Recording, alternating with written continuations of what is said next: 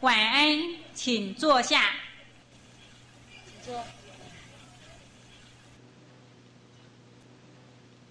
我们现在以热烈的掌声欢迎师父为我们开示。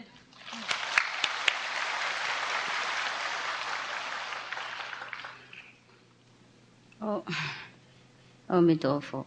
我感觉到大家太严肃了，我等你们笑了我再讲经。笑太小声啊！会不会笑啊？不会哈，没什么意思啊。世界太苦了，笑不出来。大家有没有什么不好的心情啊？好不好？坐舒服不舒服？这个前面有很多椅子啊，坐上面就好，不要让空空。那些贵宾没有来，你们当贵宾就好。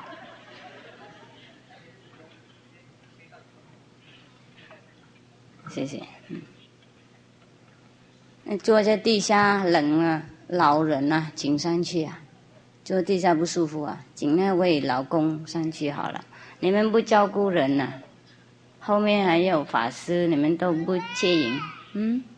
老人都没有请他们坐椅子。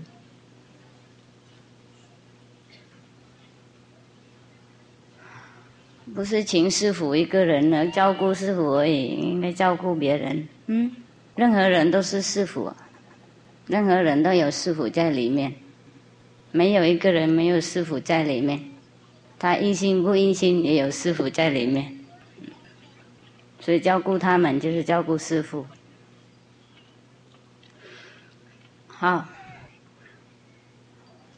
今天你们想不想听那个长生不老的事情啊？想不想听长生不老的事情？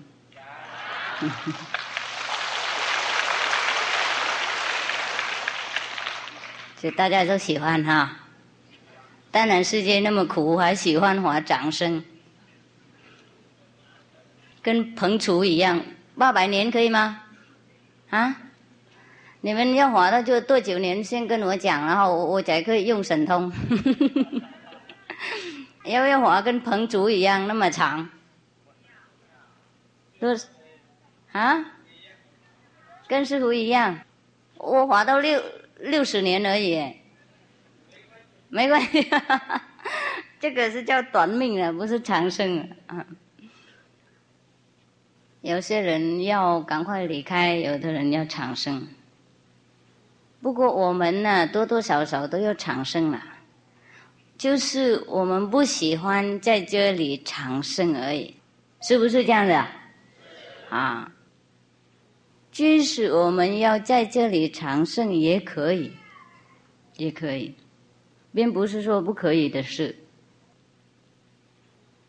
释迦牟尼佛是佛教的教主，他居涅盘以前呢，意思说他往生以前呢，他居士以前呢，要跟他的最大的徒弟阿难安示。他说：“阿难啊，师父啊，以前呢有修过一种可以长生的法门，可以留在世界好久，1劫2劫没有关系，劫就是阿僧祇劫的劫了，1劫差不多好久了。”有的小劫也是大劫了，1劫可以有的时候1劫是几千年了。他跟他的徒弟这样讲3遍，他的意思说，如果阿难请他留下来的话，他会用这个法门留下来，这个娑婆世界久一点，度众生多一点，帮忙多一点的徒弟。结果他大的徒弟阿难尊者那个时候被魔盖住了，就没有请他留。他讲3遍，阿难没有回答，他就说好了，那我往生了，我离开世界了。很可惜哈，是不是？假如说我们是阿难的话，我们也马上请他多留一点，是不是？假如说你们是欧男，你们会不会请他留啊？哎，就可惜那欧男那么笨啊，这样子就当释迦牟尼佛最大的徒弟。为什么呢？也不是欧男笨啊，就是因缘是这样子。虽然释迦牟尼佛也想要改变，不过没有办法，连佛啊也不能改变那个定命，何况我们凡夫。不过我们听说有的人可以活好久，比方说彭祖对哈，因为我不认识他，所以名字讲会错。哎呀，好严肃哦，最好叫每个人互相抓痒，笑一点点，看起来这气氛好阴哦。你们有没有带石头来？很多啊，怎么那么阴呢？是不是听别的法师讲经习惯了？眼睛应该闭起来这样，看了不敢看，笑也不是敢笑，是不是这样子？你们可以笑没关系哈。那个彭祖啊，他活到800年嘛，是不是？还有在圣经啊。那个天主教的圣经里面也有一个故事不是一个故事，好几个故事啊。在里面呢，某某人啊，活到800年，有没有？600年是诺啊，假如说他也活好久好久，700年。那我们会问自己，为什么他们会活那么久？那我们怎么100年就死掉了？你们想不想活那么久？有没有人想？这边没有，这边有呢。这边是不是想活？你们两个等一下我告诉你们怎么弄。他们要走，让他们走哈，你们两个留着。我们这个身体是从那个灵气弄出来的，灵气就是天地的灵气是那个宇宙万物的力量，万物的力量。那个宇宙万物的力量，它有的时候也会分散。它不是分散，不过它分散，这个也不简单解释。有很多人问师父，人从哪里来？宇宙怎么发生出来的？这个好不容易解释了。不过我们修行了以后，我们会知道，宇宙有的时候它会收回来，通通都收回来，任何东西都没有，好的睡觉这样子。这个我们说宇宙的晚上，天地的晚上，然后过了好久好久以后，它就忽然间醒起来了。它一动，就宇宙万物都在生，在变化。那我们人那个时候也开始在出来了。人是什么意思呢？有这个身体，有这个肉衣，这是我们的木的衣，这个是肉的衣。里面装这个肉衣的人那个就是从宇宙的万物分散出来那种最大的力量。现在你们懂不懂？懂了没？懂我才继续讲下去，不懂再讲懂吗？有的时候这个那边那个人懂不懂？那个装这个肉体这个人他会没有办法再控制这个肉体，再控制他的那个工具。这个肉体就是我们那边那个人的工具。那边那个穿这个肉体的衣服那个人呢，我们宗教说本来面目，而是主人，而是那个佛心，而是天地的儿女，大家懂哈？因为他是从天地而来，所以叫他天地儿女。假如他穿这个衣服了以后，他在里面呢，用这个衣服或是这个工具在这个世界跟万物外面的万物沟通，跟已经化生出来的那些万物的东西沟通、学习、体验，跟万物玩一玩。那么过了一会儿这个那边的那个人呢，或是我们说灵魂好了，叫灵魂大家比较清楚，是不是？那我们灵魂呢，就没办法再控制这个工具了，好像这个工具坏掉了，或是这个工具不听话在外面玩太久了，就受外面的影响，就不听他的话，他就离开。他离开我们这个肉体，那个时候我们说我们往生，或是我们居士，或是我们离开这个世界。师父讲这样子会不会太复杂？这边不会，这边呢也是不会。好，怎么这两边都不沟通？楼上呢懂哈？好，第一天就不简单了，第二天会好了。明天就不一样了，明天大家会轻松快乐。师父一开口就已经懂了今天比较不容易，因为大家都被工作那个烦恼该住很多了，被外面影响太多，偶尔在看师父意思不那么简单，马上洗干净那种外面的影响，明天就好了。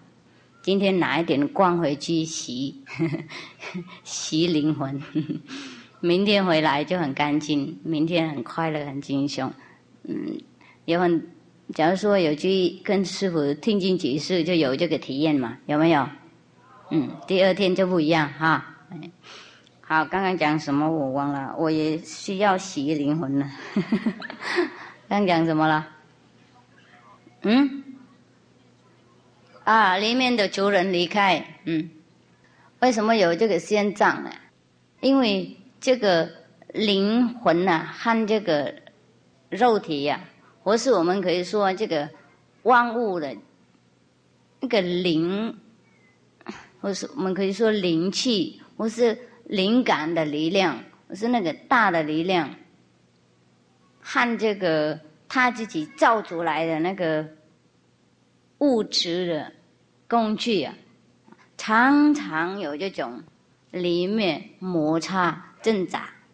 这个他造出来的物质常常想要不让它控制。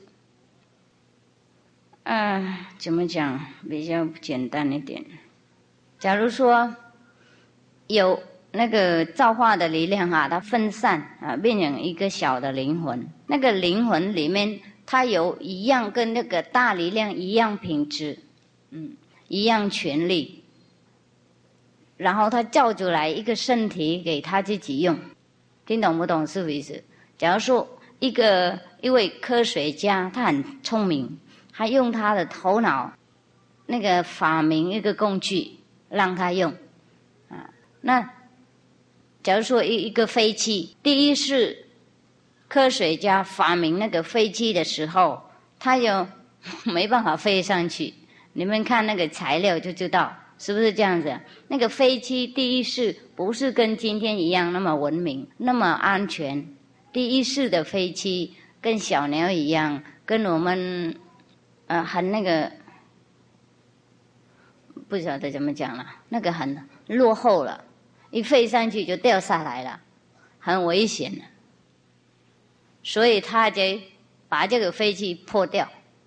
那个科学家了，他用一会儿的用不好嘛，他一要飞上去，他又要掉下来。所以我们的以前的科学家把那个 model 那个飞机模型破掉，又重新再弄另外一个模型。现在懂了哈因为他没有办法控制这个飞机，这个飞机它不要上去，它一直掉下来。最后它越来越弄越好的模型，所以我们现在的飞机越来越文明，越来越安全，所以我们坐飞机比较舒服，以前呢没有人敢坐了。好，同样我们这个灵体造出来一个工具，给他玩，给他体验外面的世界。不过因为还教不好，所以他一直在造另外一个身体，最后最安全、最文明、最漂亮、最完美的身体，他才留着用。所以我们这个身体生生世世变来变去，变改到什么时候，我们造到一个完美的、最合意的、最理想的身体，我们才变成长生。最长生就是变成佛的身体，但永远不生不灭了。现在你们听懂吗？为什么我们人应该100年就死掉，有的人100多年也死掉？因为这个身体还不是完美的工具，用不好。假如说我们能用它当医生的工作，那他只能当医生的工作而已，别的工作他都不会做。他不会去那个发明那个假如说飞碟，他不会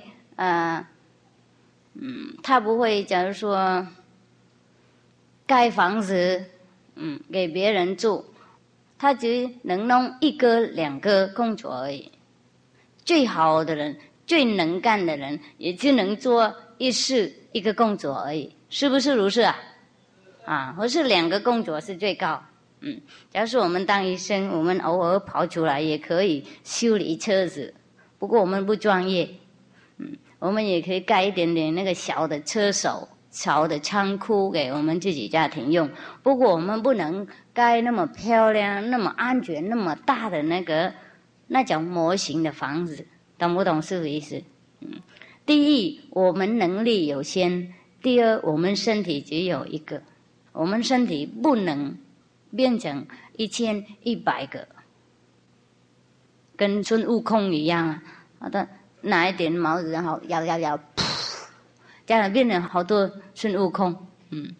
虽然是这样子，那个孙悟空也是假的，过来5分钟就没了，也不一样，也没办法做很多事。所以我们也不用留恋这个肉体。为什么他100年就离开我们了？他离开也好，因为我们在这个世界对世界没有大用。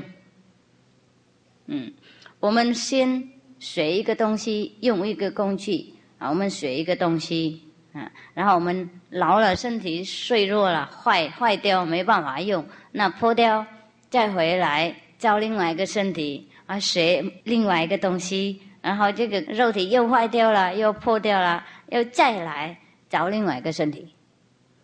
到什么时候我们通通都学完了，那我们说好，现在在世界没什么好学了，那我要去上面学另外一个事情。到上面也都通通学好了，就可以变成大老师了，大道士。那个时候我们身体可以永恒存在，无论我们在哪一个世界，我们可以留这个肉体存在。如果我们对这个娑婆世界有大愿的话，我们能多度娑婆世界的众生，多侍奉我们这里的地球的话，我们可以留这个肉体，连这个肉体我们可以留。如果我们那一天已经通通宇宙的万物的东西我们通通都学完了，就我们可以永久留这个肉体，即使要留几千年也没有问题。所以1半多的人为什么不能留这个肉体？因为对这个世界他不能大用，所以才不留。跟刚刚发明那些飞机一样，飞不高，飞不多，所以应该破掉，再试试看，弄另外一个模型，弄到什么时候完美才能用。现在你们知道为什么我们不能留那么久吗？知道不知道？好。那现在我们要留很久的话，那我们应该选高等的那个课水，利益大家最多的那个课水，那我们才可以留很久。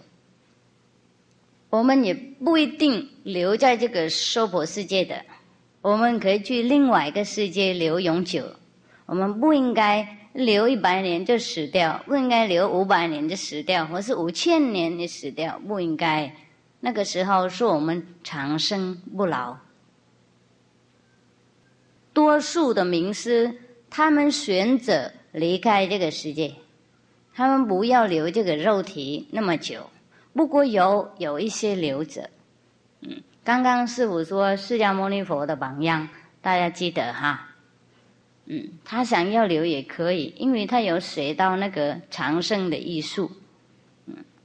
就是因为他对这个娑婆世界因缘比较短，所以虽然他想留，也没有那个机会，所以他的徒弟人没有讲，没有请他留，没有请他没办法留，就是这样子。应该有人请他才留，听懂吗？这个法律是这样子。假如说没有人请师父来这里讲经，我也不能一个人匆匆忙忙跑来这里，然后坐在台上，然后一个人讲给一个人听。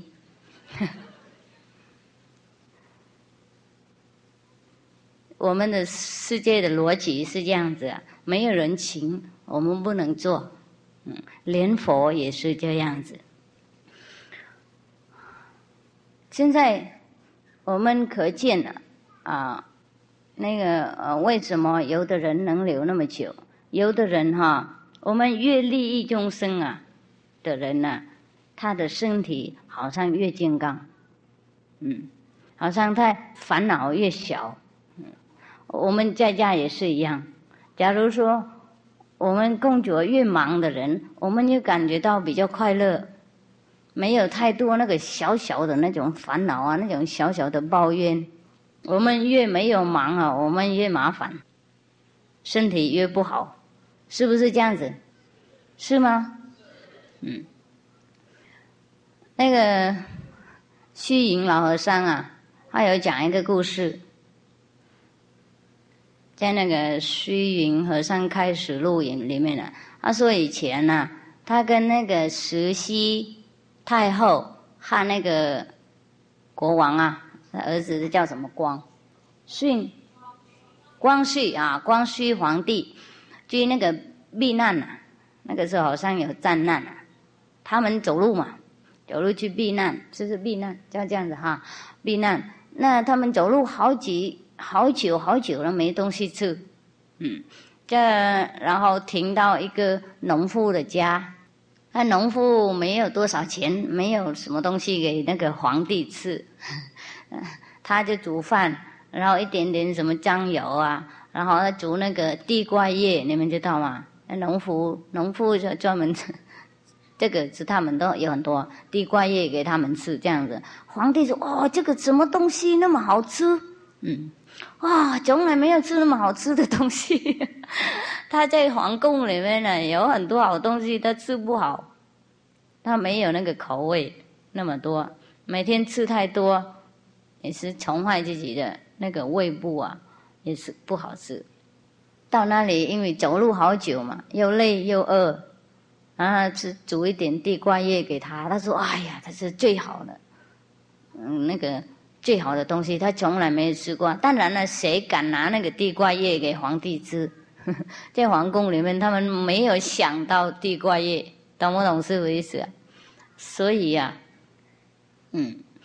我们的皇帝在里面被宠坏嘛，又没有那么多工作他整天坐在那个什么高的地位上面，没有动什么，所以吃不好。去外面运动一下，吃地瓜叶也好吃。一样，我们的这个身体啊，越多利益别人呢，我们越长寿，我们越健康。不过对这个娑婆世界里面，我们不能利益太多了。那个物质的方面呢，我们没有办法利益到底。因为假如说我们说我们做最好一位医生，我们也可以救一些小段体的一部分的人而已，别人我们不能救。我们做一位最好的什么科学家，我们也可以发明一些有限的工具而已，我们无法把整个世界变成很文明很舒服的那个境界。因为我们用这个物质的力量比较有限，我们想要利益最多的人的话，我们应该用另外一个方法。我们用最科学的方法，就是我们用修行的方法。不过修行也有很多所谓的方法，所以我们要利益最多，要得到最高的能力，我们也应该修最高的法门。这个最高法门呢，我也想报告各位知道，这个是观音法门。在所有的宗教的经典里面都有提到这个观音法门。观音法门也不是什么法门呢，就是有一种方式嘛，比较科学的方式，让我们可以开出来我们内在的最大的力量，最原本那个刚刚我们还没有生出来，从那个造化的力量分散出来，那个我们自己的力量，那个我们可以开出来用。你们有看电影啊？有一个电影叫那个什么阿里巴巴，那个有神通那个灯啊，神灯，阿里巴巴神灯啊，对对，阿拉神灯啊，是，你们知道比较好。我好久没看电影。这个本来这个神呢，而是那位神呢，被关在一个湖里面，有没有？一个瓶那么小啊，然后关在里面。有一个人他不小心，他把它开一开，那个神一出来就好高好大，让大家都好怕。有没有看这个？好，我们不能相信一个那么大的人，那么有力量，能飞来飞去，能做好多事情，可以被关在一个小的湖里面。一样，我们看我们这个人那么软弱，那么凡夫，没有一点意思，大家都一样，里面有万能不可思议不可想象的力量还没有开出来用，一小心不开它也会出来。不过这个不能不小心，就是我们不小心没办法开得到，就是因缘到了，那个神才找到那个人，也不是他不小心的，而他的时间已经到了。上帝又是什么人处罚他几百年那个时候到了就开。一样的意思。我们认为我们碰到师父学观音法门都是意外的情况的，好奇而来，或是马马虎虎来的，不是。我们的那边的那个族人那个原本的人他懂，他听经他懂，我们头脑有可能不懂，不过我们来这里就一定又懂了。我们那个聪明的人他懂，无论这个头脑多少骗他来这里就不一样。他知道他才来，他不是迷迷糊糊而来，他被心一心用心抓来的，他懂很清楚，他懂他的时间到了，跟那个阿里巴巴那个神一样一开他就跑出去。我们那边有这个万能不可思议不可想象的力量，比那个阿里巴巴更大更不能想象的能力，就是我们没有人开没有人替我们开那个屏幕，我们没办法出来，所以我们祈求什么好像没有感应。我们听说有佛，有上帝，有神，有观音菩萨啊，耶稣基督都很慈悲的。我们听说佛很慈悲，我们祈求什么都有感应。我们念普门品，听说观世音菩萨最慈悲的，我们求什么都有什么。我们掉在火里面，火也不会烧我们；我们掉在海里面，水也不会淹死我们。不过奇怪，我们越念越没什么意思，都是因为我们没有开这个葫芦的那个盖子啊，那个万能力量没办法出来。那个小孩他开这个盖子了以后，那个阿里巴巴带他爬山过海，都飞在空中里面，替他做好多不可思议人不能弄的事情，是不是一样？我们内在的万能的力量开出来了以后，我们任何东西都能做。我们可以千百亿化身，我们可以长生不老，我们可以治病，我们可以移山倒海，我们可以做任何的不可想象的事情。我们不应该在那里一天到晚跪到那个膝盖会烂掉了，祈求什么看不到了，摸不到了，想不到了，抓不住的那种上帝或是佛菩萨。我们不用祈求什么，他自己万能力量会替我们做事，他会知道我们需要什么。这个就是观音法门的利益。观音法门就是开这个万能力量出来用。不过有的时候，师父刚刚讲了，观音法门不是一个法门。有的时候我们偶尔因为很专心，也会抓到这个盖子，好像开一点点。所以有的时候我们在家，我们很专心，就我们也可以看到光。我们不知道这个是观音法门，不是我们看到境界很漂亮的境界，佛菩萨或是耶稣基督圣人等等，我们就不晓得是什么意思。那就问别人，他们说你着魔了。而是我们专心的时候，我们会听到内在的很迷人的那种音乐，但我们不知道是什么，我们问一声，他说儿鸣的。就是这样子。虽然我们偶尔假如说不小心那种，我开到那个盖子，那万能力量跑出来，我们也不知道它的功能。跟那位小孩啊，他开到那个葫芦的盖子的时候，那位神好大好大出现在他的面前，是不是本来要杀他，有没有？他说第一次我发愿什么人救我，我就帮忙他，第二次还可以，第三次我会杀那个人。所以现在他要杀那个小孩。不过那个小孩还是聪明嘛，等一下知道怎么控制他，变这个力量成有用的力量。所以真正的我们假如说不小心开到这个力量，我们也会说着魔的。有的时候我们变自己成那个神经不正常的人，都是为了没有人知道我们怎么使用这个力量。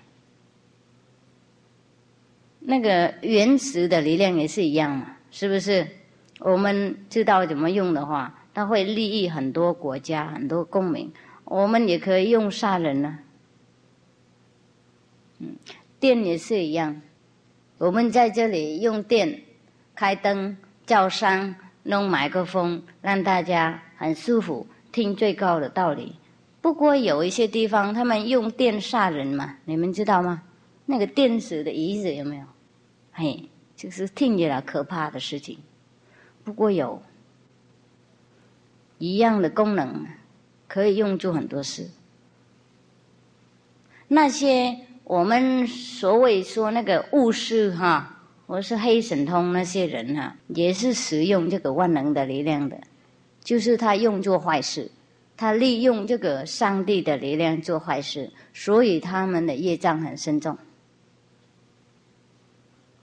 那白神通的人也是一样，也是利用这个上帝的力量即使看起来比那个黑神通的人有利益比那个黑神通的人好，不过也不是完全好，因为介入宇宙的自然的事情，自然的那个系统，让人家赛车，懂不懂？堵车。假如说我们在高速公路，大家应该走那个速度多少，懂不懂师父意思？那假如没有那个策划那我们呢看到一位大官或是我们自己的朋友那我们当总统嘛，懂不懂？我们故意让他过红灯因为他跟我们说他很忙假如说而已我们警察没有做这个事我说假如说让你们比较清楚，我们警察当然没有做这样。假如说我是当警察，我看到朋友我就故意让他过红灯，懂不懂师父意思？我没有停他然后造灾难，看起来好像我们让他过一个红灯是很顺利，等一下就造这话。假如说这样子，或是在高速公路我们看到一个人太快开车或是超车这样子都干扰别人，不过是他是我们的朋友，我们故意忽略过，我们又帮忙他，等一下高速公路很乱，或是被塞车堵车，都是为了一个人，懂不懂师父意思？一样的情况，我们用白神通或是黑神通，都是介入这个宇宙万物的交通方面，让一个地方堵车，一个地方塞车，为了一个人好处，听懂不懂师父意思？所以我们修行的人绝对不可以明白明显用神通迷人，所以释迦牟尼佛才不允许他徒弟们用神通，他自己也从来没有用神通。很多人来那个急救他，救他的刚刚往生的儿子小孩，他不救嘛。然后多人来有病叫他救病，他不救。他自己的国家有战难，他的徒弟们也来求他应该介入这个两个国家的战争那个痕迹，他也不介入。他说这个因果是应该尽付的，没有办法介入。他有神通，他能介入，就是他不做，因为为了100个人，整个世界会很乱。跟高速公路刚刚师父讲那个堵车塞车一样，我是在那个我们城市里面也是一样。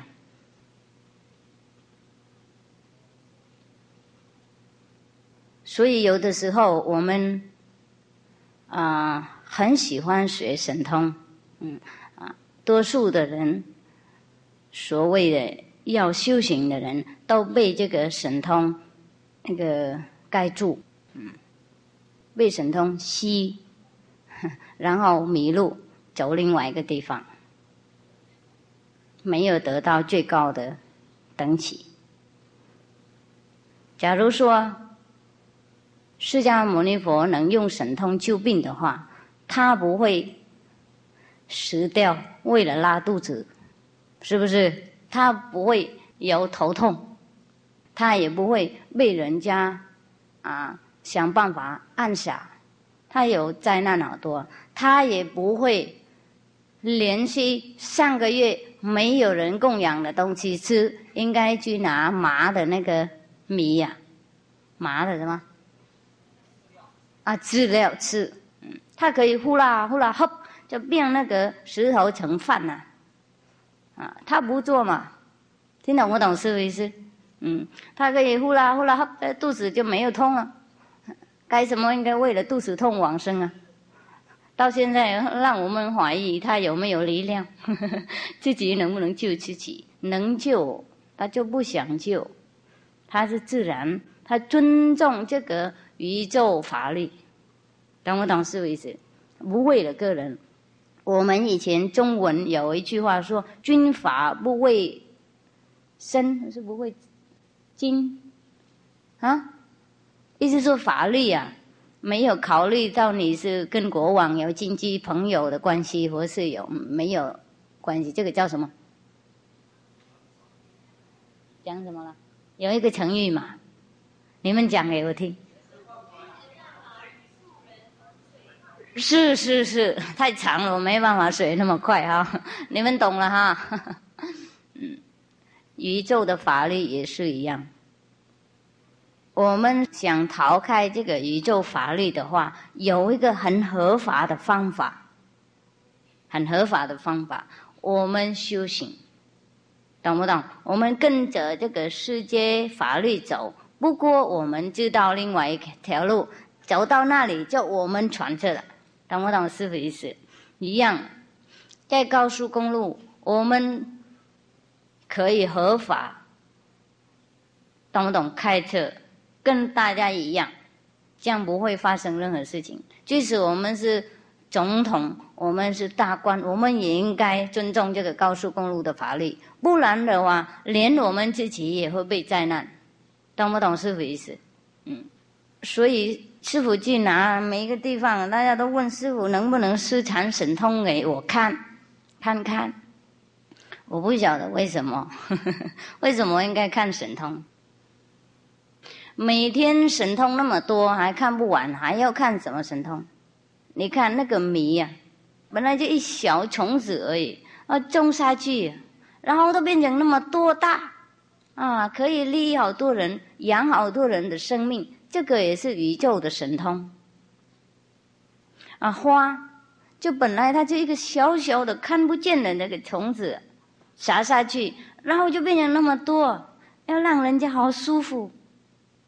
那么大的话，什么颜色都有，都是从一样的一块地，一样的一桶水，就那么多颜色出来，这不是神通是什么？我们看不到空气啊，不晓得它是什么东西，不过没有它，就我们马上死掉了，那个也是神通，这个最大的神通。我们本来在肚子里面没有什么，结婚了以后又变成一个小孩在里面，等一下就哇出来，然后就长那么大。这个不是神通是什么东西？大家已经都有够神通用了，就不要教那种小孩子玩呼啦呵。我们最好不要讲出来，我们要求神通，人家修行人会笑我们，你还要那玩那种东西啊，懂吗？他们认为我们等级还是很低，所以修行不是神通。刚刚师父说，观音法门虽然会让我们有很多所谓的神通，不过他自己自然弄的，不是我们故意夸张故意弄出来给人家看，它自然会调整我们的生活，会调整我们的隔壁的生活，会帮忙我们的亲戚朋友，它自然会是这样的弄。我们去哪里人家会自然有利益，我们到哪里病人自然会舒服，我们做什么东西自然会利益整个宇宙整个世界整个国家。我们不应该在那里念什么东西写什么符咒，而是只久2-3天，而是在那里整天不吃饭，而是整个晚上都不睡觉的这样子。这是跟神通一样，小的神通大家都看得到，高等的神通自然跟没有神通一样。跟我们上高中了以后，人家问我们，师父有讲过了，再讲一次，2个 tomato，一个3块钱，那你要2个，那你马上出6块钱了，懂不懂？这个很自然的，你出的时候你也不想，你出6块钱也不想，也不问什么人，也不在那里写什么东西那么复杂，因为自然知道了，因为小学的时候有学过了，所以修观音法门任何东西都有，不过很自然自然自动到这个程度，连你也不知道，听懂不懂？所以在《金刚经》啊，释迦牟尼佛在说菩萨他不知道他是菩萨，佛他不知道他是佛，阿罗汉他不知道他是阿罗汉。如果菩萨还知道他是菩萨，他就不是菩萨了；阿罗汉还知道他是阿罗汉，他不是阿罗汉；佛知道他是佛，他不是佛。如是，真正的神通就无我的神通，自动的神通，不知道我们有神通才是真正的神通。我们自然会利益别人，我们看一眼人家就舒服了，我们坐在旁边病人就忽然好，就是这样子。我们修观音法门都知道，不应该呼啦哈念什么乱七八糟的那么复杂的这东西。那些自然的神通、自然的力量，不会遭到那个宇宙万物的那个干扰，懂不懂师父意思？所以我们虽然用神通，不过没有用神通，所以我们没有造业障。用黑神通、用白的神通都造业障的，因为干扰宇宙的交通、宇宙的法力。假如说一个人他不合法超车，懂不懂？干扰那个高速公路的交通，警察会抓他，懂不懂是不意思？也是叫自己的麻烦，警察也会抓他，他会犯法。那么一个人为了他是自己是警察，或是他的朋友是警察他开很快，干扰高速公路的交通。虽然这个看起来是白的意思了，因为不是透弄的，而是明白弄的，不过也造成高速公路的干扰，等一下自己有可能遭到这话。所以黑神通、白神通赶快的艺术又会遭到那个宇宙很不愉快的、很乱的那个情况。所以我们修行的人呢，就知道很多很多方法，不过因为我们要得到最高的能力，我们应该学最高的法门。最高法门就是开我们自己的最高的能力出来用，不要借别人的任何东西，借别人的神通，借别人的力量，靠别人修行，那个都是人家的，等一下我们应该还给。任何的东西不是我们的，我们应该还给，懂不懂是不是意思？早晚都应该给。神通就是什么？你念一个咒出来呼啦哈什么那个了，然后你叫很多阴兵来，懂不懂？或是神啊鬼啊护法，那些小小的那个天使被你用那个咒语控制了，叫他来你帮忙我做这些事情，懂不懂是不是意思？他帮忙很快，不过我们利用他们的能力，以后我们也应该还给他们，早晚都还。所以神通不究竟。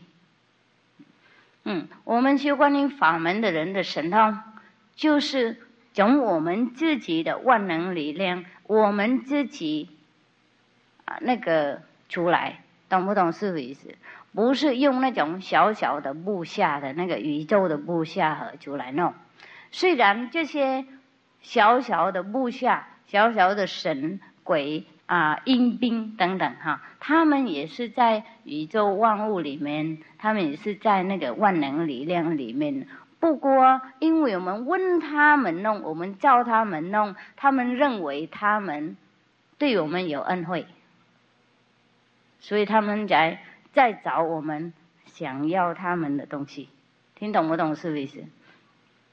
那么我们自己助攻的出来弄的话，我们不欠人任何东西，我们自己的钱我们用，就不会透过任何的人，是就没有那个应该那个拿利钱什么利息所以我们不会有那个所谓的因果。所以神通跟神通有的不同的地方。明显用的神通就是那种看得到的神通，是物质的神通；不明显自然有，那个就是高等的神通。那个不是算神通，而是算万能力量。不然的话，我们说，哎呀，净海法师他一天到晚讲观音法门，别人也讲呼吸1、2、3、4、5、6、7、8、9、10也可以成佛。那我们念这样是不是比较简单？为什么应该修观音法门？有没有人这样想？有哈。然后有的人靠呼吸那个呼吸应该注意它，这样他们也认为能成佛。如果那么简单的话，那为什么大家都还不能成佛？每天有呼吸，每个人可以念从1到10，这太简单了。为什么大家没有修行？有修，是不是？这里有很多人修那种嘛，没有利益，所以才停的。即使继续修也没有利益，所以才怀疑，才想，哎呀，修这个真的没有用。趋势那些没有用的，人家也说这样是内道。那师父假如说叫你们念另外一个佛的名字，就变成外道。念1、2、3、4、5、6是内道，念别的佛号就是外道。佛有很多名称你们应该了解，不是有一位阿弥陀佛就是他是佛而已，好多。假如说我们相信佛教的话，佛教有的人念1万佛，有没有？有的时候拜忏的时候，你们拜1万佛嘛，每一个名称万佛忏，然后88佛忏，然后1000佛忏，3000佛忏，好多佛有1万佛忏，然后我们念出来5位佛有什么那么多？为什么有的人还怕念这个就变成外道？念1、2、3、4、5、6，那你们往哪里去？所以可见世界多么无明，多么分别心。为了这个分别心太大太重，所以没办法开悟。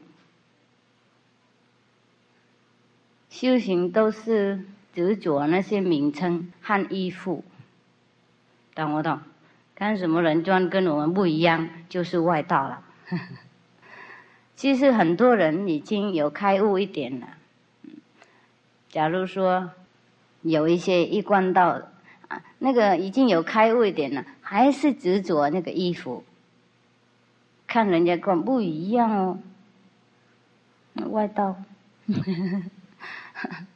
假如是有一些朋友的团体叫一贯道团体，想要请师父去讲经，去他们那边的讲经，好喜欢师父，来好几次见不到师父，因为我不是每天要见人我去公开讲经的时候，大家可以公开来看。那我要回去的时候，我要自己一个人修行，照顾我自己的徒弟，不能每天都见人，切客热热闹闹。只有徒弟才能够来见师父，别人等师父去讲经就可以看，这个是很公平的事嘛，是不是？假如说你是一位医生，你去医院的时候，那大家都可以来救病，是不是？你回家的时候，那你照顾你的太太，你自己小孩，这个是你自己的权利嘛，是不是如此好不是就是等病人又跑到你的那边，也要进入你的家庭的团体，说你是医生，怎么我来这里你不救我？是不是这样子我们有世人的时间，供人的时间，所以不是每个人来都见得到师父，所以有一些来见师父见不到，就想去请师父讲经有一些同意，有一些不同意，说他穿衣服跟我们不一样就是另外一个宗派了，就不行了。好，那他们为什么不早讲了？我也可以装另外一个衣服去那里讲经也没关系啊，就是怕脱衣的你们受不了而已啊，听懂吗？这衣服有什么有那么重要？我也可以去那边，然后把这个衣服挂在旁边啊，然后装另外一个衣服讲经，装完了就回来装这个也可以。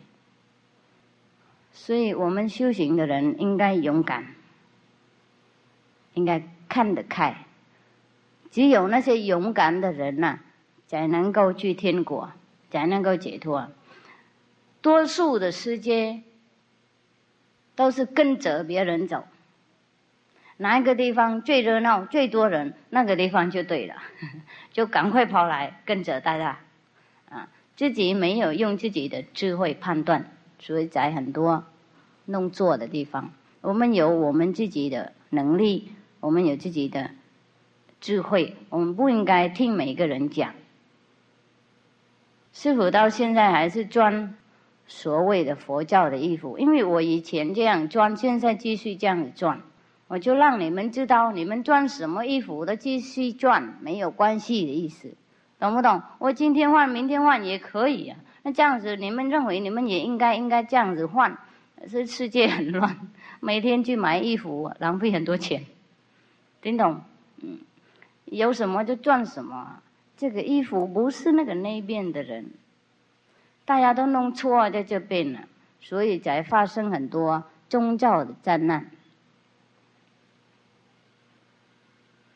即使在一样的一个宗派，也很多人讲不同的事，都是因为没有得到那个精华，就自己用头脑判断，所以每个人判断不一样，每个人想法不一样，就变成挣扎很多。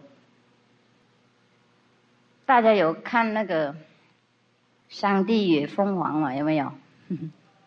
他们也拿来给我看，他说师父你应该看这个有上帝，我认为是修行的东西，因为我听说有上帝，我认为是修行，我喜欢研究一点他们外面都讲什么道德的东西，想了解别人的宗教，了解别人的修行的那个心态嘛，我就很喜欢了解别人的那个修行的方面，就有很多人不想了解我的修行方面而已，结果就变成很好玩的那个东西啊！你们看哈，那个美国的那个白色的那个什么了，那个女人呐，他们认为是最漂亮的，美国是最漂亮的美人的，结果怎么样呢？那个非洲的人他说：“哎呀，那么丑，从来没有看过，是不是这样子？因为对他来讲，黑才是美人，他从来没有看过一个白色的皮肤，所以这个都是我们这个概念不一样，懂不懂？假如说他们两个都看到那边那个美人黑人白人都有一样那个万能力量的话，他就不会这样讲，懂不懂？他说：哎呀，两个都好美，黑的人也有万能力量，白的人也有这个万能力量，中国人也有万能的力量，美国人、德国人、俄国人、凶恶的人也有万能的力量，善良的人也有这个里面的万能的力量。如果大家都行梦而已，就完全一样了。这两个杯子看起来不同啊，里面都一样啊，水，懂不懂师父意思？一开出来就知道了，用喝的，用解渴的，懂不懂师父意思？因为不开就不晓得在里面什么，外面的挣扎啊，这个那么小，那个那么大，就当然不同了，同样。好，我想讲到这里就好了。第一天不用讲太多，明天讲比较好一点。大家有问题可以提出来问。请问师父，第一次看到大师需要到台中讲佛学的消息的时候，就有一个念头一直存在心中。请问大师法号上心下海，为何上字和下字要特别的小写呢？就是你们的中文的那个传统啊，我不知道为什么这样子啊。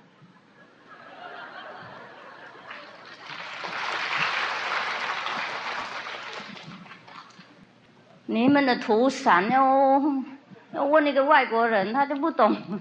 我来这里才变成变上变下这样子，我以前完全两片都一样啊。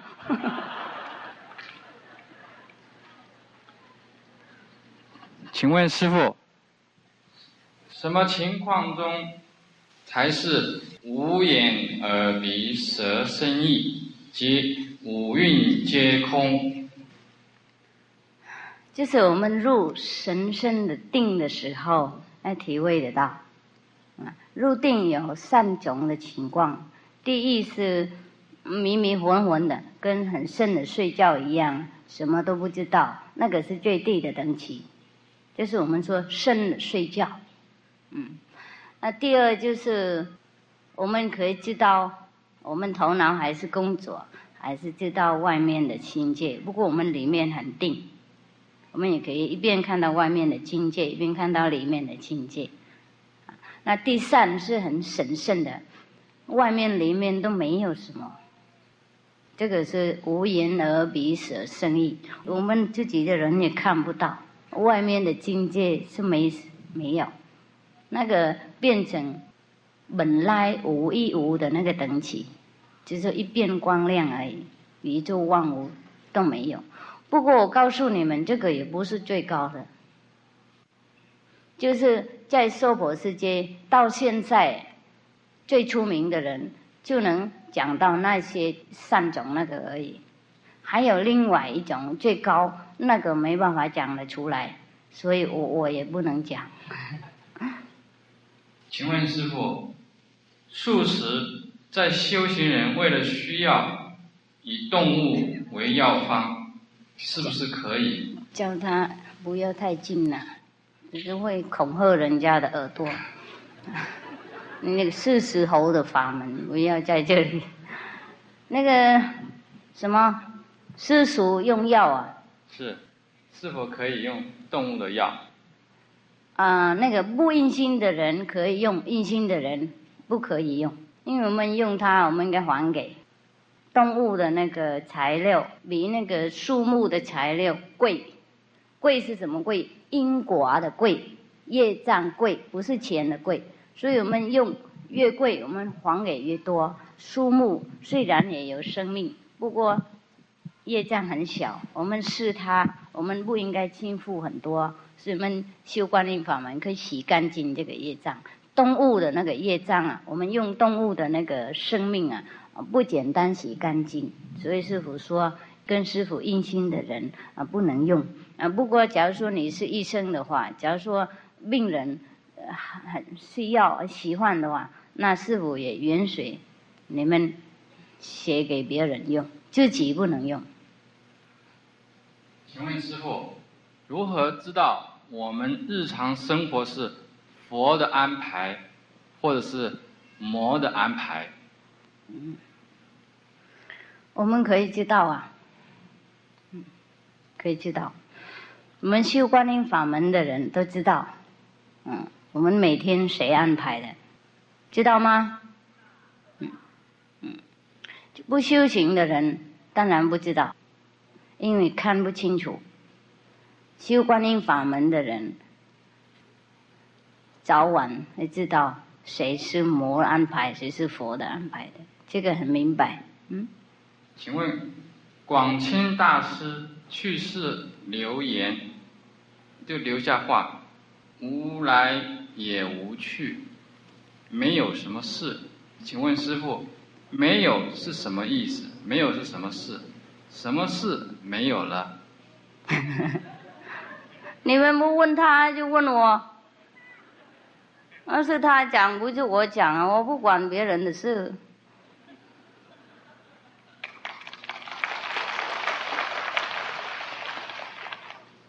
请问师父，您所认同的真理是什么？是不是《道德经》里面所说的道？如何才算是开悟得道？这个真理这个真理讲到什么时候就讲完了。老子他说有一个东西呀，不应该用耳朵可以听得到有那个东西不应该用肉眼用眼睛也看得到，不过我们要抓它抓不住，我们只能感受到它，知道它存在而已。我不晓得它的名字，我暂时叫它道，那个就是师父所讲的真理。一样的情况我也不能讲得出来，我也暂时叫它真理而已。不过我们能闻得到它，我们能看得到它，我们能知道它，这个是观音法门的那个结果的。我们修观音法门，我们可以抓到这个，感受到这个道，这个真理，我们可以用得到它，我们可以闻得到它，不过不是用耳朵闻了，我们可以见得到它，不过不是用眼睛见的，那个是跟道德经讲完全一样了。那个内在的声音不是用耳朵听的，不过听得到；那个内在的光不是用眼睛看的，不过看得到；那个内在的万能的力量不是用抓得住的，不过能用得到。那个我们说是道 ，OK？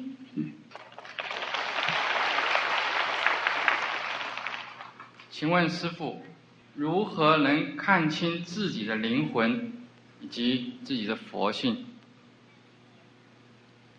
灵魂和佛性一样他意思说两个不同，是不是？灵魂和佛性是不是？灵魂以及心性，心，我们的心。心性是佛性的意思了。我们这个灵魂我们看也不是有一个这个样子让我们看的。只是刚刚师父所讲跟道德经讲一样我们不应该用肉眼看的，不过我们看的时候看很清楚，可以看得到，修观音法门可以看得到我们的本人，我们的灵魂。所以假如说梵文文自心，而是见心成佛，见自己的本心成佛，可以，并不是说不可以。修观音法门可以。请问师父，师父对密宗的看法如何？修密宗也可以成佛，师父为什么不教导修密宗呢？好，假如说你们相信修密宗成佛的话，那欢迎嘛，继续修我也不辩论什么。不过我跟你们讲一声，假如说修密宗成佛的话，对多数的人也是太不可以的。因为我们在家人朋友太忙了，在那里每天拜几千拜，然后弄好几十个饼干，然后应该多少神的香，然后念多少万遍的咒语，然后明天又念另外1万遍另外一个咒语，然后弄另外一个10几个福夹的饼干，然后很多水很多，我想你们修不成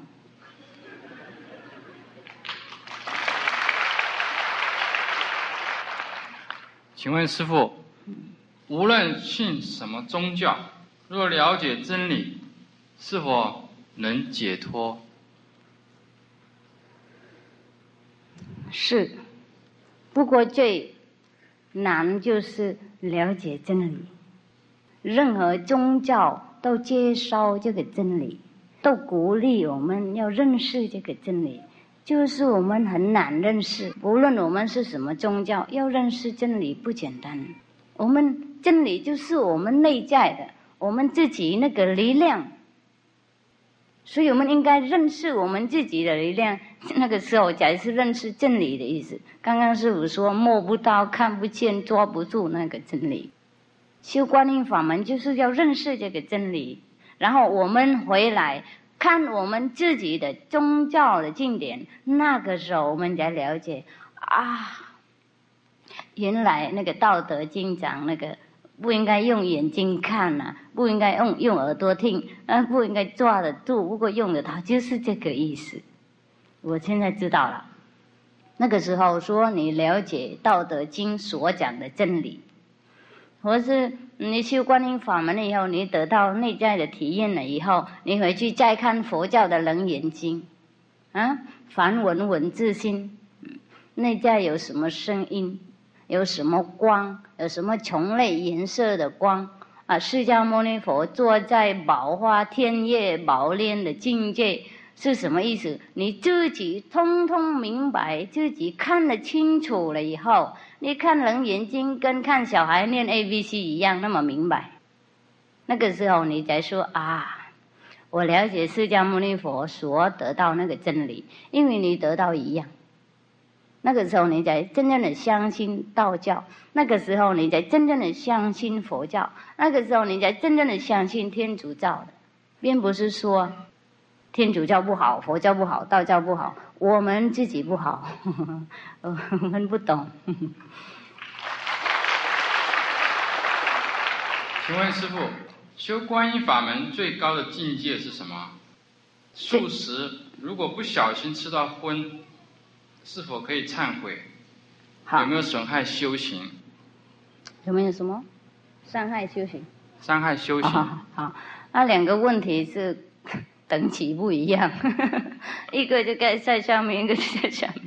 啊，第一个问题，最高的观音法门的，得到最高观音法门，就是变成观音菩萨啊，变成佛，无所不在，千百亿化身，任何人想要求我们帮忙，我们从这里可以知道美国谁要求我们帮忙，法国有我们徒弟同修有什么问题，我们可以马上处理。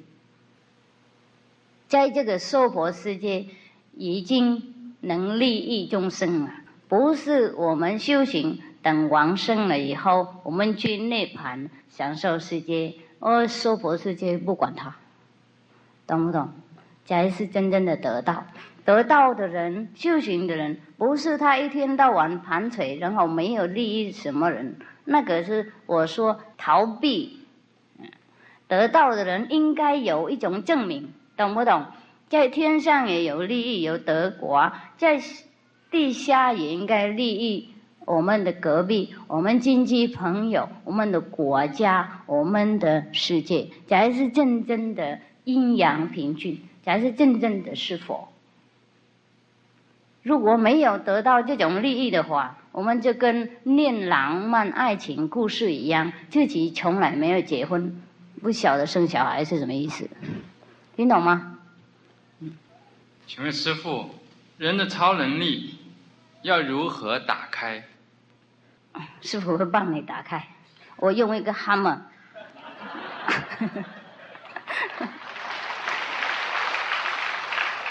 请师父示范说明正确的打坐姿势及方法，注意的事项。印心的时候，你们来跟师父学观音法门的时候，师父有讲很清楚，讲给你们听几个小时，应该怎么做，注意哪一个地方，不注意哪一个地方，我讲很清楚。所以印心的时候才需要那么多时间，因为要教你们那个方式啊，并不是说开悟应该6个小时，不是，开悟是这样，就是先教你们怎么做，就不会感觉到不舒服，或是呼吸不通这样子，才需要那么多时间。在这里假如说你们叫师父讲也讲不那么快，等一下人赶师父走了，要听清楚来印心好不好？请问师父，何谓常和无常？无常就是我们的世界，常就是另外一个世界。有一些世界比较永恒，所以我们说那个世界是常，我们的世界是不永恒，今天有明天没有，所以说无常。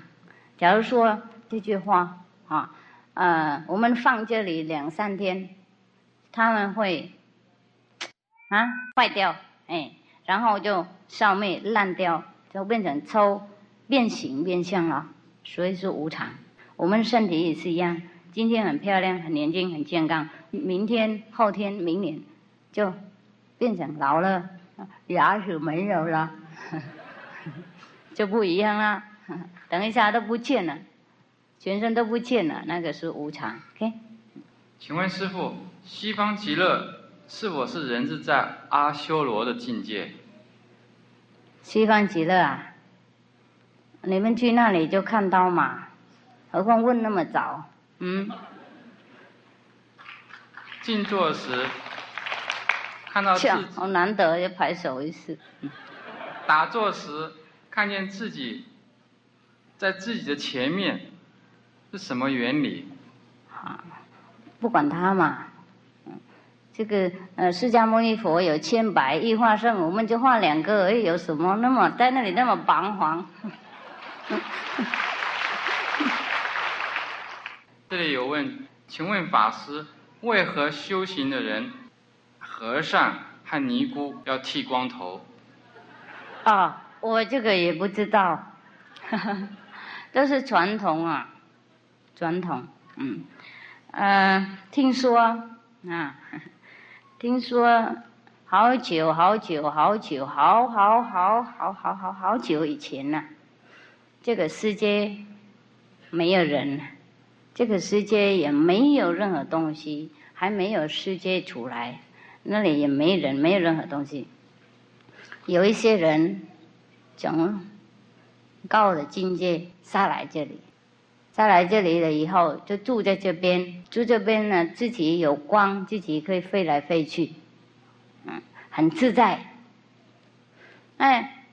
然后有一天，他们就发现了到在这个地球有一种河流啊，那个河流的好像很好吃啊，他们自己试试看，然后自己在那里吃，跟蜂蜜一样那么好吃，很香很甜。他们一直在那里吃，越吃越变改，吃多的人就变成很丑，光很小，不能飞，然后越来越丑，越来越粗糙，越来越重，这个身体就变成另外一个样子，没有跟以前那么透明，那么光亮，然后就应该走路了，不能飞。然后等等这个故事比较长啊，我就弄很短了。然后等等过了一会儿，就生出来另外一种东西，他们一直吃，越吃越丑，然后就变成有男有女，懂吗？以前没有男没有女，大家都一样光亮，可以飞来飞去，用光叫声叫世界。以后就是这个娑婆世界的图啊和那个质量啊，就变成丑了，那就没有光，又变成男，又变成女，然后就变成那个恋爱了然后就有家庭有盖房子有住有一些人他不喜欢这种生活，他会想，他说：“哎呀，我们怎么越来越变成这样子呢？以前我们有光，很自在，可以要飞到哪里都可以。现在是这个东西了以后，越来越丑，又挣扎那么多，大家都贪心出来，懂吗？因为东西越来越小了，大家都抓回来，放在自己的房子，然后外面有人不够，然后就开始偷，开始战争了。所以有些人不喜欢那种境界，他说：我不喜欢了，他就自己会剃度他自己用刀子这个是佛教的故事释迦牟尼佛讲的，不是我讲的。在《阿含经》就剃度，为什么拍手？别拍了，时间很短。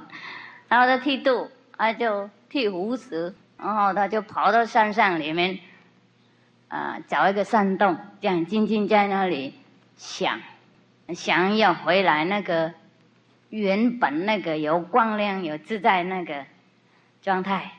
所以他每天时间到了，都跑到村庄里面托钵完就大家也很欢喜供养他，然后他就回来山洞修行啊。从那个时候有所谓的婆罗门，懂不懂师父意思？婆罗门就是他崇拜那个光亮，那个他们那个婆罗门的品质了。他们刚来的时候跟婆罗门一样，婆罗门的意思说那个高的上帝的意思，对他们来讲那个时候懂吗？他们叫那个高的品质啊，有光啊，能飞来飞去，那个是婆罗门。所以他们要回来那个源头啊，回来那个自在那个时候有光啊，自在那个时候，所以说他们是婆罗门，那崇拜婆罗门啊。从那个时候有婆罗门出来，不是有沙门的意思，懂吗？啊，他们从那个时候已经剃度了，我不晓得为什么剃度。这我们要的话，应该问他们那些好久以前那些第一次开始剃度那个哈。不过我抓不到他们，所以算了，我们不管他了啊。你们想要剃度就你们剃哈，想要留头发你们就留。师父从来也不鼓励人家应该剃度，有没有？有吗？没有，那为什么问呢？我想剃度也是很凉快啊，很卫生，很经济。最近我也想留头发，因为那么多人剃度，我想留头发比较特别啊。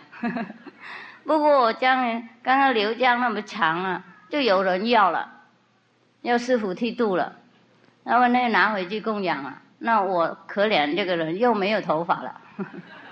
所以今天才变成这个样子。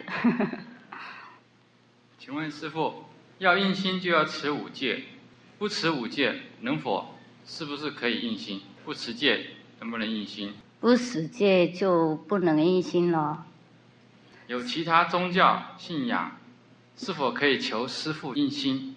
他有其他的宗教信仰？可以啊，师父说嘛，任何宗教都本来讲一样的事。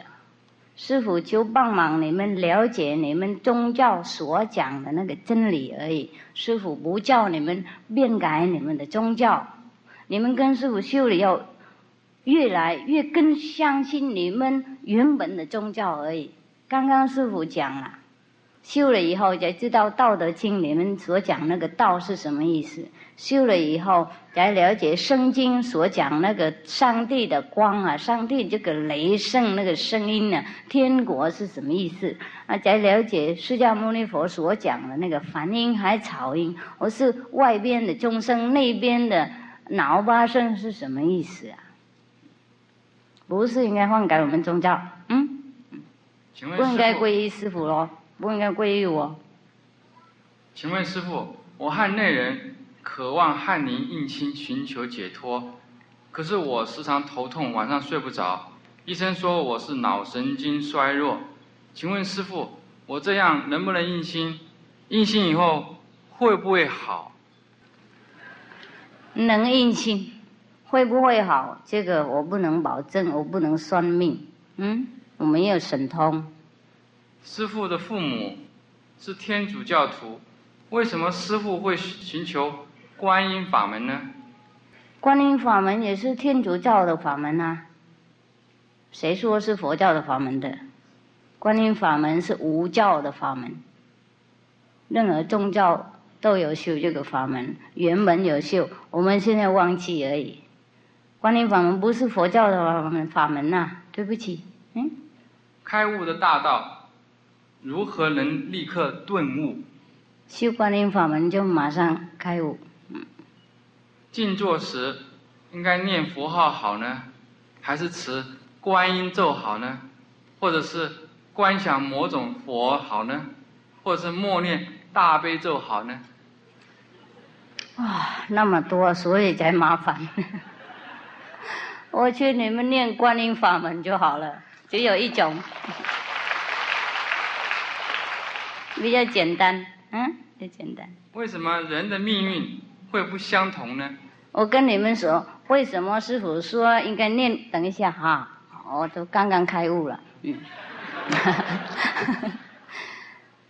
为什么师父叫你们应该念观音法门才好呢？因为念观音法门就马上开悟，马上有利益，所以才好。比如说你们默念大悲咒好，或是你们默念那什么观想什么好，或是念什么咒语好，或是念阿弥陀佛好，你们何必来问师父这个问题？已经好了就不用问了，因为不好才来问，是不是这样子？表示说不好嘛，那还问什么？修观音法门，念观音，保证好。不用再来问。为什么人的命运会不相同呢？不一样呢？有可能吃东西多少不同。刚刚师父讲那个故事了，吃太多就变成丑，变成粗糙，命不大好；吃小就比较好。是古代从那个时候到现在的，不是现在的。要改也可以，修观音法门了以后，大家都一样。有好的命，坏的命没有了。请问师父，师父的师父是不是有其他的徒弟，也是得观音法门并传观音法门者？是。请问师父，佛教徒不吃蛋，有些素食也有蛋，但是为何蛋糕到底蛋是否有生命呢？但是为何有些素食者也吃蛋？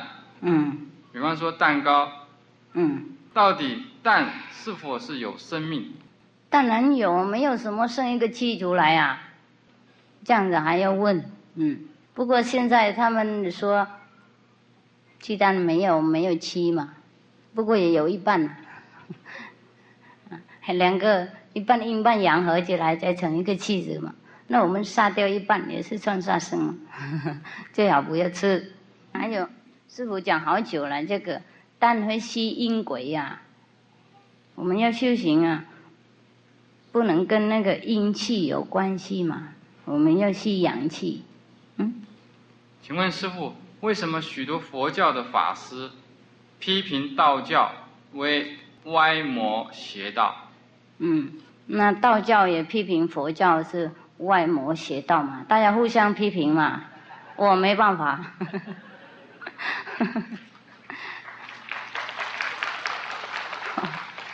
师父一天到晚就鼓励大家不要这样子嘛，大家合起来嘛，都是误会而已这个也很好。我想今天时间比较不够，明天师父把这个变成一个题目讲给大家听，好不好？为什么？明天师父会讲为什么所有的宗教都互相诽谤，有一个原因，我们可以改。请问师父，如果先生脾气不好，有很多恶习惯，你比如说抽烟喝酒了，应该如何才能使他完全的改掉，变成一个好人？有的人是修观音法门这个也不一定啊。告诉你们为什么有的人喝酒抽烟，因为以前的因果的关系，那些人以前那个多少都用那个毒药或是毒气伤害别人，现在回来应该自己伤害自己。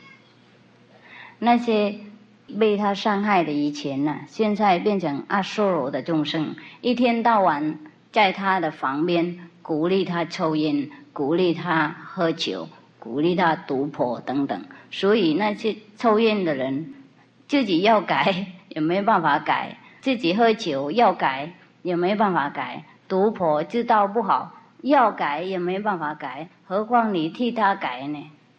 听懂吗？不过有一些人有那种习惯因为了解师父的道理喜欢了脱生死，跟师父修观音法门，忽然那些习惯也没有了并不是说他们是坏的人没有人是真的坏，没有人真正的不能改，就是应该用很大的力量才能够洗干净那种坏的影响，那种阿修罗的影响，那种前世的因果。修观音法门呢，任何东西都能改的，恶鬼也会变成阿罗汉。请问师父所说的所谓宇宙定律是由谁来主宰？为什么连佛祖都无法违抗呢？没有人主张啊，它是自然这样子。如果问师父为什么，哎呀，我讲到1年了也讲不完，所以最好不要问了啊。我们赶快修行，然后我们明白，比较方便。我曾经看过，就是贵法门的那个修行的刊物，就是我们的那个 news 啊，那个新闻里面有很多修行人，他们在入定以后都看到很多境界。为什么他们都要往外看，而不去想看那个看的本身？因为如果去看这个看的本身，才是最认识自己的。那个境界是它的本身而生出来的，不是外面啊。这个境界是内边的境界，不是外边的境界。假如说外面有境界的话，那为什么科学家啦跑到月亮看不到任何东西，跑到华星也看不到任何人，跑到什么星球都看不到？请问师父，印心后如果吃到荤的食物会如何？会怎么样？印心以后打坐会不会走火入魔？不会啦，不会走火入魔。有没有人印心的走火入魔？好了，假如说我们不小心吃到荤了，我们当然有业障啊，不过应该忏悔啊，要多打坐。这业障应该经负，并不是说印心了以后做业障就可以逃避了，没有这个事啊。我们应该小心，印心了以后还是应该做道德的人，还应该尊重这边的法律，不是印心了以后杀人啊、吃肉，师父都会救你们，不能这样子，只要小心。印心后会看到所谓的内在师父吗？可以呀，有没有人看到？很多，每个人都会看到一个师父。吃素与八关斋及菩萨斋是否是一样？哎呀，不一样嘛，一样不过不一样。吃素啊，每天应该吃；八关斋戒，你们偶尔才吃素一次。假如说每天，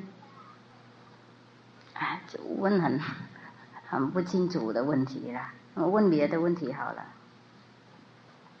为什么印心以后，师父能够无时无刻的保护土地，而不会被魔入侵？如果师父不能保护你们的话，那不算师父嘛，就是这样而已啊。假如说一位讲他能叫你，他是教英文的老师啊，他不能教你英文的话，他就不算英文老师，懂吗？因为真正的师父如果不能随时保护徒弟在任何地方的话，他不是真正的师父，就是这样子而已。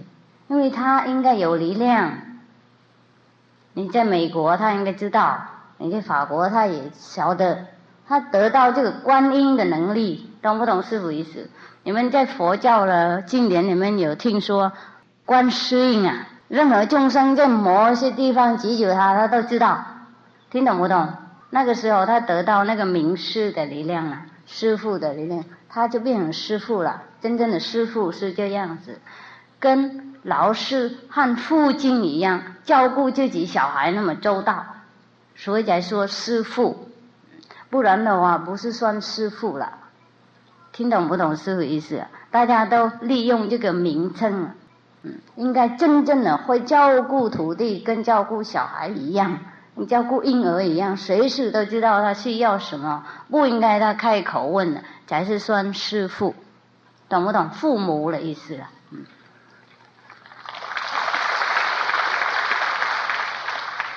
用那个千百亿化身照顾嘛，听懂吗？所以观音菩萨我们称赞他千住其久，千住现。我们称赞释迦牟尼佛是千百亿化身，因为他任何地方他都能出现保护他的徒弟，那个时候他是真正的师父。OK。请问师父，这有3个问题。第一，何谓六道轮回？第二，生即是死，死即是生，为什么呢？第三，修佛是否能够由心静开始？有什么？心，安静的静，心静开始。开始安心。那第一个问题，六道轮回是这样子。我们宇宙有6种众生，佛是不是众生啊？佛就了脱，没有算在众生里面，所以说佛不是众生。那个6道是什么呢？第一是天人啊，住在天堂的人第二就是人，是我们在这里人生仙人。第三阿修罗，第4是地狱，第5是恶鬼，第6是动物。我们在这个所谓的6度换来换去，有的时候做人，有的时候做天人，有的时候做动物，有的时候当恶鬼，有的时候下地狱等等。那个时候我们在6道轮回，道是那个路嘛，懂不懂？我们去这里就生人，去那里就生天，往那里就生动物，所以说6道。我们要了脱这个6道，我们有另外一条道，我们就是佛道并不是说相信所谓的佛教的经典也是佛教徒的，不是。你们相信任何的宗教都是佛教的，就是应该了解他所讲那个内在的力量。这是真正的佛教。要得到这个我们了脱生死那个道，应该修观音法门。不论你相信什么宗教，都讲一样那个观音法门，就是因为我们不了解每个宗教讲不同的名称，那么不开悟的人认为很多宗教就讲不同。请问师父，如何面对事物的变化？处之泰然。这个是6度，还有第二个问题忘了。第二个问题是什么？生即是死死就是生，为什么呢？为什么因为每一次我们生出来，等一下我们就死掉了不是，我们生出来就是，假如说我们在这个娑婆世界生出来就大家都高兴了，认为另外那个刚刚开始一个升华都出来了。不过那个时候真正的痛苦生出来就是被这个那个身体控制了，跟算死一样，我们不自在了，我们被这个牢狱绑在里面，所以才算跟死一样，所以我们才那么痛苦。死就是生是什么？那些假如说我们死掉了以后，就我们的灵魂去找另外一个衣服穿，那个也是算再生一世嘛。所以说死就是生。不过这个有另外一个神圣的意思，假如说我们修行的人生出来这个娑婆世界感觉到跟死掉一样，那然后我们修行一段时间了以后，我们往生我们感觉到很快乐，我们升到另外一个高等的国家，一个高等的境界，我们很快乐。那个时候是算我们死，不过死就是生，那个时候才是真正的生出来，再生一次。世界即将灭亡，您会不会为苍生祈祷，把世界的末日延后？我不会叫世界延后干什么？我们要移民。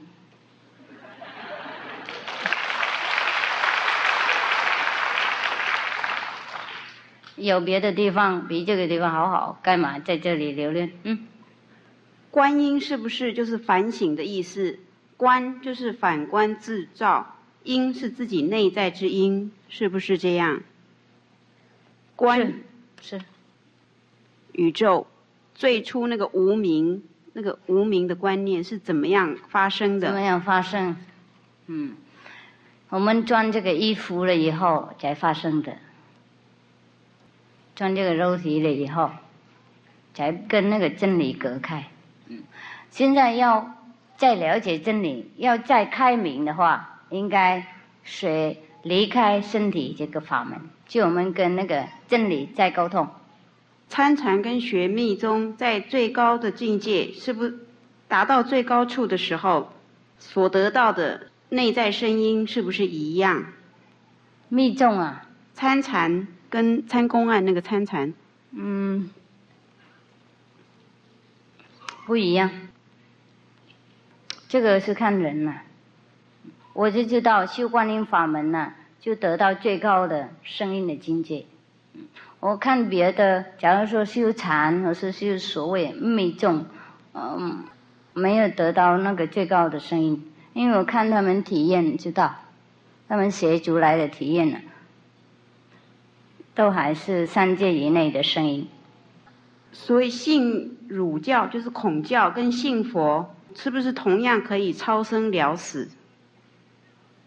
可以，如果修观音法门的话，加进去。高雄有一个叫无极天道院，他有赐给人家，凡是信儒的，就是信孔教的，就会得救，给他们一个升天宝经，就是你有这个宝经啊，就可以升天的意思。那师父您相信吗？什么宝经？给他一个东西，好像一条，比如说毛巾，他们认为是很比如是这样子。这利用这个给他这个，他就可以升天。这样子啊，那么简单啊！我不记得孔子在的时候，他给人家一个毛巾，然后叫人家升天。我记得孔子修内在的声音，他听到音乐陶醉好几天，比如说那边的音乐的，我们听外面的音乐没办法陶醉那么久了。是不是？就比如说他有修观音法门啊，他不是给毛巾的，有可能他们误会孔子的意思啊。在山林里面修行，那这样子，那些卖毛巾的人好久都解脱了，会不会？物质的东西不能保证任何的事情，人做出来的东西呀，不能保证任何事情，只有天生出来的东西才能够保证我们升天。OK。在山林里面修行，有很多动物如蛇啊会咬人啊，让我们产生恐惧心，应该如何克服？那不要去山林里面修嘛，要来跟我们无量光中心修，没有动物。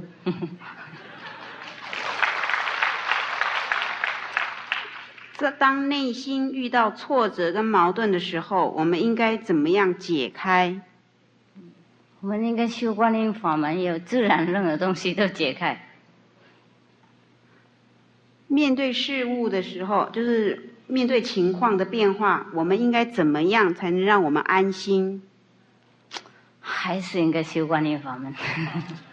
我没有别的药了，我只有一种药治百病，没了。哎呀，好棒！不要。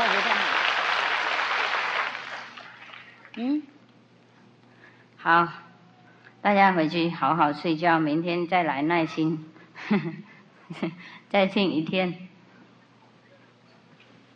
可以吗？今天有没有利益啊？好，那明天再见啊。